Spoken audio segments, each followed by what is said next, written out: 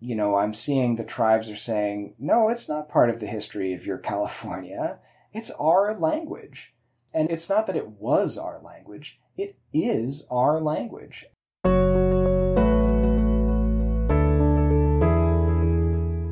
In what is now California, close to 100 indigenous languages were spoken before Europeans arrived. According to UNESCO, most of the languages native to the Americas are critically endangered. Many others are entirely extinct. A new book by a UC Davis alumnus is the first ever published description of one of those languages, Patwin or Putwin, originally spoken in hundreds of communities in Northern California. This is The Backdrop, a UC Davis podcast exploring the world of ideas. I'm Satirius Johnson. Native Americans have been working to preserve and revive the state's indigenous languages for at least the last 20 years. In A Grammar of Patwin, Lewis Lawyer brings together 200 years of word lists, notebooks, audio recordings, and archival material to create an invaluable linguistic resource and reference, the first of its kind. Welcome to The Backdrop, Lewis. Thanks. Nice to be here. So, before we start, I've heard the language pronounced a couple of different ways, Patwin and Putwin. Which is correct? Well, that's a good question. The native pronunciation would be closer to Patwin. But yeah, I guess when you read the word in English, it looks like Patwin, so people say Patwin. I would say Putwin is probably closer to correct. Okay, all right, I'll stick with Putwin here. So let's put Putwin into context. Where was it the predominant language? When was that? And at its peak, how many people were speaking it? So Patwin is the native language of Davis, actually, and the area surrounding Davis. So basically the whole southwestern drainage of the Sacramento River. So that includes the Poudre Creek watershed and almost all the Cache Creek watershed, all the way up to almost to Clear Lake, but not quite. And yeah, all the way up to the northern side of the Colusa County. So really kind of a big area by California language standards. Mm-hmm. And there were something in the neighborhood of 30,000 people speaking the language 200 years ago. And as you mentioned, they were in a few hundred villages. So there wasn't central Patwin government at any time. It was a system of politically independent but allied and trading and interdependent societies. Right. So, and 30,000 people back 200 years ago, I mean, that was a significant civilization going on. Oh, yeah. It's a sizable group, definitely. I mean, they live in a very rich area of the world. If you think about the natural resources available in the Yolo wetland area and in the hills and in the grassland and all the way down, along Sassoon Bay and the Sassoon marshes there, an incredibly rich area. So it could support a lot of people, yeah. So fast forward to today, how many people are speaking the language today? Well, the exact number isn't really known. To my knowledge, there's one person who grew up speaking the language, so one sort of native first language speaker still around. But there are a lot of learners. There's a number of active learning communities, actually.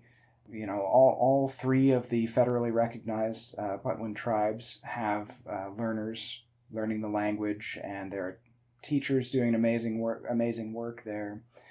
There are also people who aren't working directly with the tribes doing their own learning. So there are a number of speakers these days, and they're predominantly learners of the language. Right. Is it considered an endangered language or a critically endangered language at this point? Yes, I'm sure if you looked at those global sort of statistics, it would be called critically endangered. Yes, in fact, I'm sure it is. When I started this project, the International Organization of Standards didn't recognize the existence of the language at all. They called it a dialect of Wintu, which is actually a different related language. So I worked with them to add Patwin to the ISO classification. And I think they classified it as critically endangered. Mm-hmm, but, those labels aren't the most useful labels all the time. Some folks find words like endangered to be offensive because it sounds like, they're being treated like a species of wild animal or something. Really, it's a language. It's a living language. Its people are still here, and they're still speaking the language. So how did Patwin become this language that wasn't being used anymore? Was there kind of a deliberate effort to eradicate it, or was it more of a gradual assimilation into the languages European settlers used? Yeah, well, it was a little bit of both. So, the story that you're more likely to hear in school is that, sort of, well, the Europeans came in and that ended up being the dominant culture. And so people sort of, the native people joined into that culture and started speaking the language. In fact, it was a lot more violent and deliberate than that. Children were taken from their families and put in boarding schools where they were not allowed to speak their language, and they were physically punished if they did speak their language. And, indigenous people had no rights. They weren't allowed to represent themselves in court. So they couldn't defend themselves legally against things that white people did to them. And, so basically there was a lot of violence against native people. And in fact, some counties, I don't think Yolo County, but some counties and the state and federal government, I believe, are known to have offered bounties for, settlers killing native people. So there's a lot of really deliberate and unfortunately state-sponsored violence going on against native people, physically, their bodies, and then also cultural violence going on at places like missions and boarding schools and just sort of the world in general. It wasn't safe to be a native person for a long time in California. Right. So that situation has recently changed, I think. So it's kind of not surprising that the language almost became extinct, but people are still keeping it alive. Let's listen to an archival clip you brought to get a sense of what Patwin sounds like.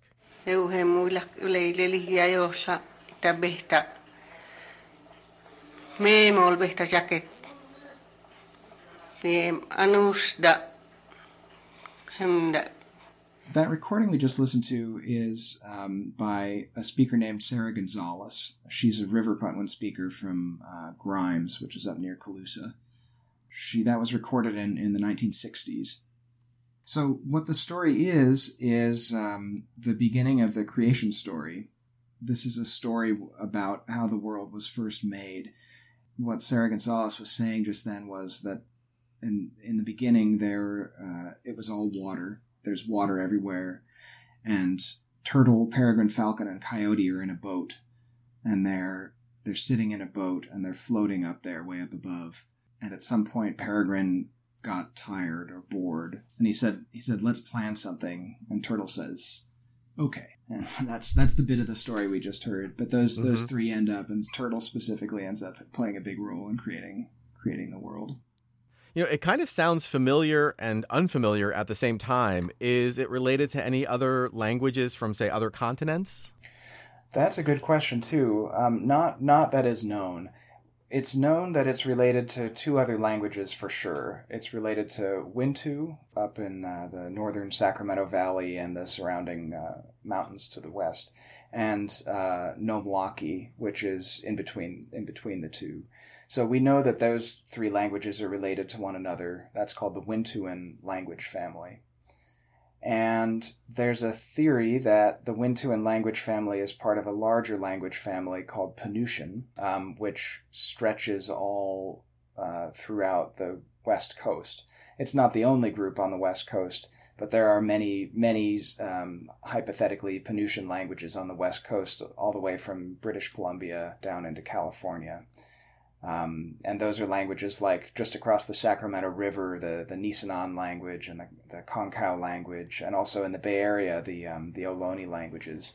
Those are all Penutian languages, for example.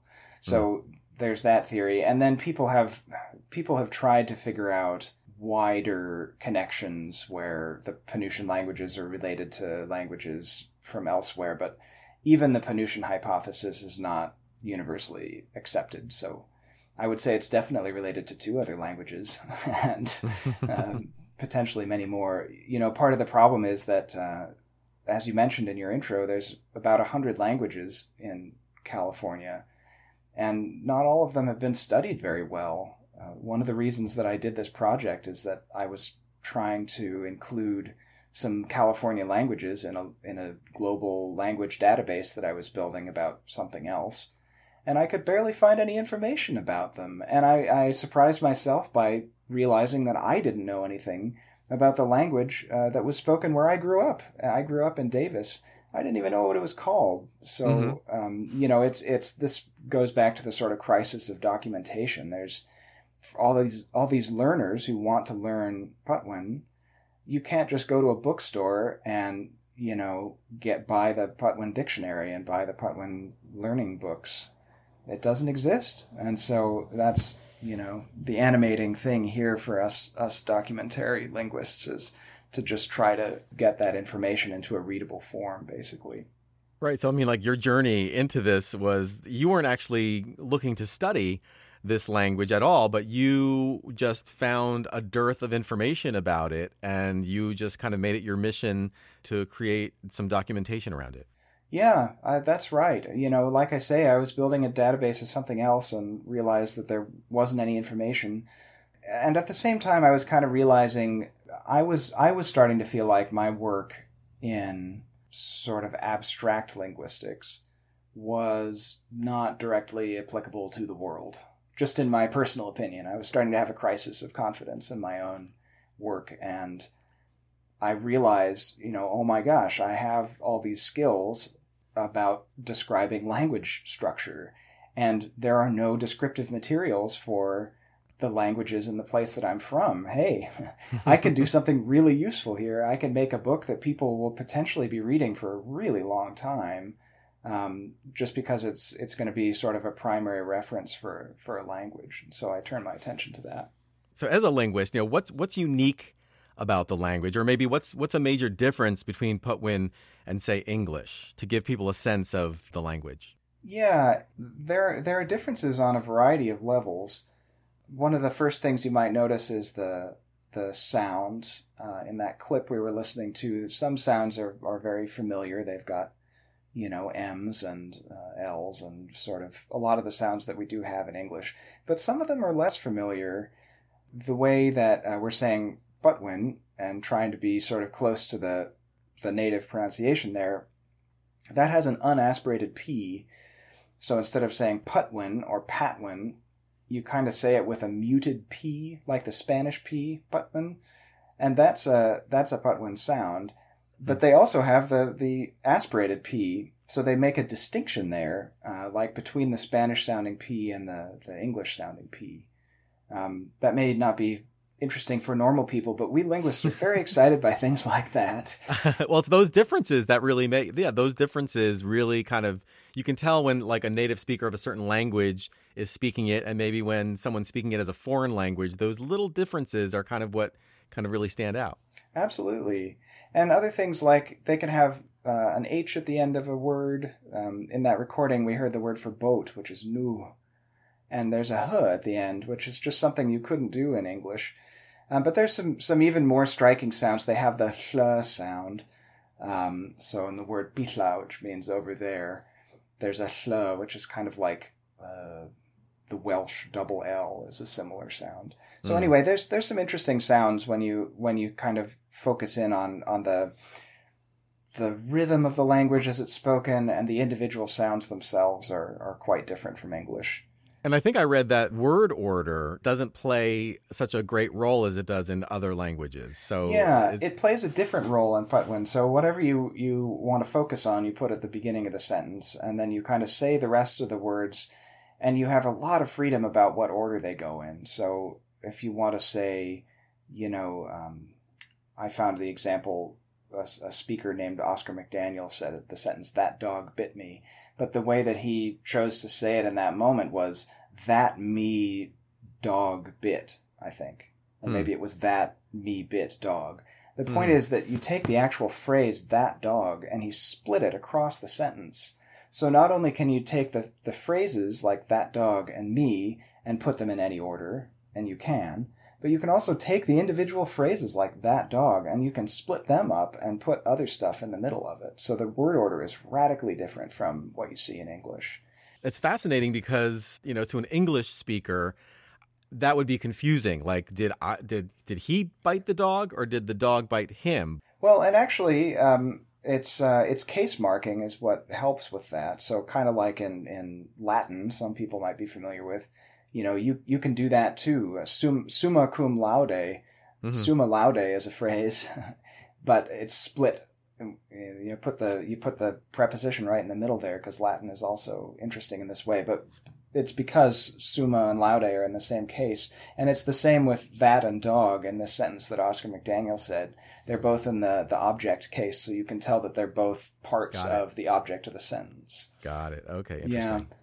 The structure of the verb is also interesting. It's much more complicated than in English. So it's got a root, but then you can add lots of different elements on top of that root. You can layer it like a big, I almost said like a big cake, but you can add layers and layers and layers of meaning to this little root. You can reduplicate it, so you can say the root more than once. You can add a little suffix that means that the action goes back on itself, so it's reflexive, or that the action is passive or reciprocal. You can say it in a way that is not committing to the reality of what happened, called irrealis. So some speakers use that for telling stories or saying a negative. I could go on and on about the verb. That's the longest chapter in the book. It's really a complicated structure, and it's something that takes your mind a long time to wrap itself around. Yeah. So, I mean, it sounds like a very sophisticated language. Was it? Yes. Is it a written language? I mean, or do you notate it with like using the Roman alphabet? Yeah, well, there's a little bit of both, really. I mean, so it didn't have a written script before Europeans came. So it's not a written language in that way. There are meaningful systems of symbols, like in basketry patterns and in rock drawings. But the language didn't have a written system back before contact. So all the first writings of the language are Europeans or settlers writing it the way that they hear it. So either in sort of their own special way that they come up with, or some of them are trained linguists, so they write it down in a phonetic script. But now I would say that there are multiple native scripts because the tribes are working to develop their own scripts. None of them are just following linguistic tradition. They're all coming up with their own ways that make sense to them to write their language down. So I would say actually recently, so within the last couple decades, their native scripts are being developed for these languages. They're based on the Roman script because every one of those tribes now is literate in English. So once you decided to do this, to document the Patwin language, how did you go about gathering all the materials from all over? That was quite a task. Although well, I say that. It's pretty easy these days because of the internet, to be honest. But it was a task. So there had been linguists before me who had studied Patwin, but most of them hadn't published much. So there wasn't much in the way of a bibliography of materials to go from. So I had to build my own. And right away, I wanted to make that one of the things that I shared. So I constantly shared updated versions of my bibliography with tribal members that I was in contact with, because I know that they were building their own archives and trying to make complete collections of archival material as well. I ended up finding archival material all over the place. There's a collection at Berkeley because there was a very active documentation program there for Californian languages. For this language, it was between the 50s and the 70s. Also in the Special Collections Library at Berkeley, the Bancroft, they have some older documents. There's one, the oldest word list is held there from 1821 that was taken in the Spanish mission. But then there's also Patwin archival material in Philadelphia at the American Philosophical Society. There was some in Bloomington, Indiana, at the Archives of Traditional Music there. Not music, in this case it was just a word list, an important one actually. There is a museum in LA that is famous for its Gene Autry collection, but also it has a research library, and they have some Some of the only documentation of the South Patwin dialect, which is the one around Sassoon, was written by one of the Vallejo brothers, and it's stored in that museum in LA. So it's just all over the place. And there's some in Chico that I haven't actually delved into in the Miriam library up there.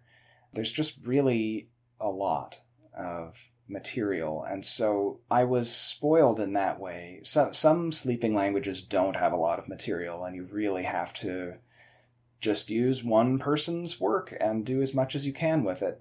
Patwin has a lot of people who worked on it, actually, and so there was a lot of material, but then it becomes difficult to navigate. Mm-hmm.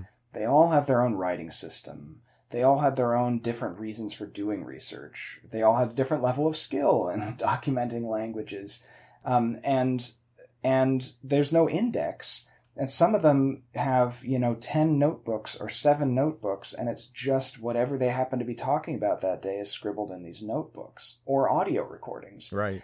So one of the things I did, other than gathering materials and documenting which materials I had gathered, I also wanted to index the language in those materials so that if I wanted to know about the word for tree, I could just search the word for tree in a central database, and I didn't have to page through dozens of notebooks and hours of audio material every time I wanted to know about one word. Right. So I built myself a database that I used to query the language. And I ran a little course with undergrad assistants for a while who were helping to digitize the English side so it could all be indexed. And it's really useful. I still use it all the time. So when people contact me and ask me for a word or something, I can pretty easily call it up. I mean, you were very fortunate that there was a lot of source material, but the fact that no one ever actually sat down to kind of bring it all together to make sense of it. I mean, you basically are providing this amazing academic but also cultural service to help to preserve and even kind of promote the continuance of this language. That's the goal. Yeah, that's the goal. I play a non-central role in the continuance of the language, and I'm pretty adamant about that. When I first got into this, I was thinking, wow, I'm going to really be, I'm going to really play a pretty heroic role in this language. And I learned right away that that's just it's not the right approach for a settler to take. I am very happy to use the skills that I have as a linguist, that I've been lucky enough to develop as a linguist, to help make reference material for this language.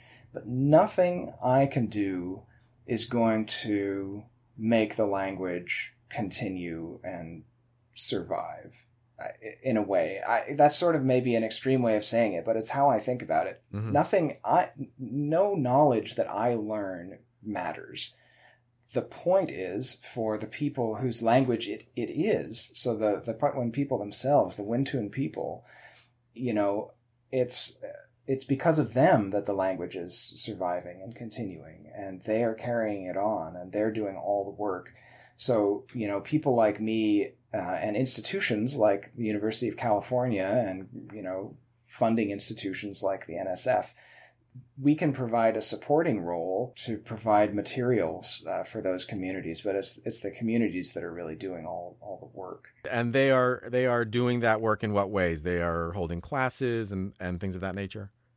Anything you can imagine, yeah. Classes, mentorships, just valuing and learning from cultural people. There were whole generations that got swept up into this residential school system, and so it ends up being kind of rare to have people who remember what used to be everyday things that everybody would have known how to weave a basket, and everyone would have known the traditional foods. These were obvious sort of universal things, and that knowledge got shockingly close to just completely disappearing. And so the communities are really good at identifying the people who still have this knowledge and promoting them and learning from them. Mm-hmm. I couldn't even list all the ways that they're doing it, but it's really impressive to me. Right. And just to for people who don't know about the residential school system, there was a whole school system where the predominant Western European settler culture created these residential schools where they would take young Native American children and take them from the family, put them in these boarding schools to kind of westernize them. and that's almost eradicated the language and the culture and other things, right? Yes, those residential schools were definitely a place where the predominant culture, Euro American culture, tried to educate native people, and a lot of native culture ended up disappearing there. But it was a lot more active than that. The guy who founded the Carlisle Indian School in Pennsylvania, which ended up being a template, I think, for residential schools around the country, his famous quote is, "Kill the Indian and save the man." And his idea was that you needed to eradicate native culture in order to civilize people, which is a violent idea. And he was in charge of schools and children went there to these schools and just were not well taken care of. Their culture was literally beaten out of them. They were very, very violent places, and they had a very big effect. I mean, when you think about the speed with which these cultures became so threatened, it's astonishingly fast. Right. Take Davis, for instance. So 180, 190 years ago, everyone in Davis, and there was definitely a village at Davis from as long as we can remember, everyone there just spoke Patwin. That was the language of everyday life. And everyone's culture there was Patwin culture, because that was just the culture that had always been there. And it was this deep, and, the people had been there for a couple of thousand years, as far as we know, living in this way. And fast forward to today, not really very, very long after that, and nobody knows the name of the village that was at Davis. Mm-hmm. We literally don't know what it was called. And we don't know what dialect of Patwin was spoken there. It was not documented, and it is lost. It was so effective, this program of re-education. So terribly effective. So yeah, that's the sort of theater that you find yourself in when you, as a sort of unsuspecting theoretical linguist, decide to go make a difference with the Native American language. And all of a sudden, all these things that you never learned in school become really important, and you realize what a different world it looks like from a Native American person's eyes. So I really just try to sort of sit back and listen when it comes to all that. Mm. So in general, like as a linguist, why is it important to keep languages alive? I mean, somebody might think like, okay, what happened was terrible, but is it worth trying to keep a language that not many people speak alive? Yeah, that's a really good question, and there's a couple ways of answering it. I would say, from the perspective of an academic or a traditional linguist, one of the answers that often comes out is, well, if you lose a language, you lose all the knowledge that's encoded in that language. And so already we have a hard time piecing back together the kind of knowledge of landscape and fauna and flora that was present in native California for thousands of years, because the languages are going, and with them goes a lot of knowledge.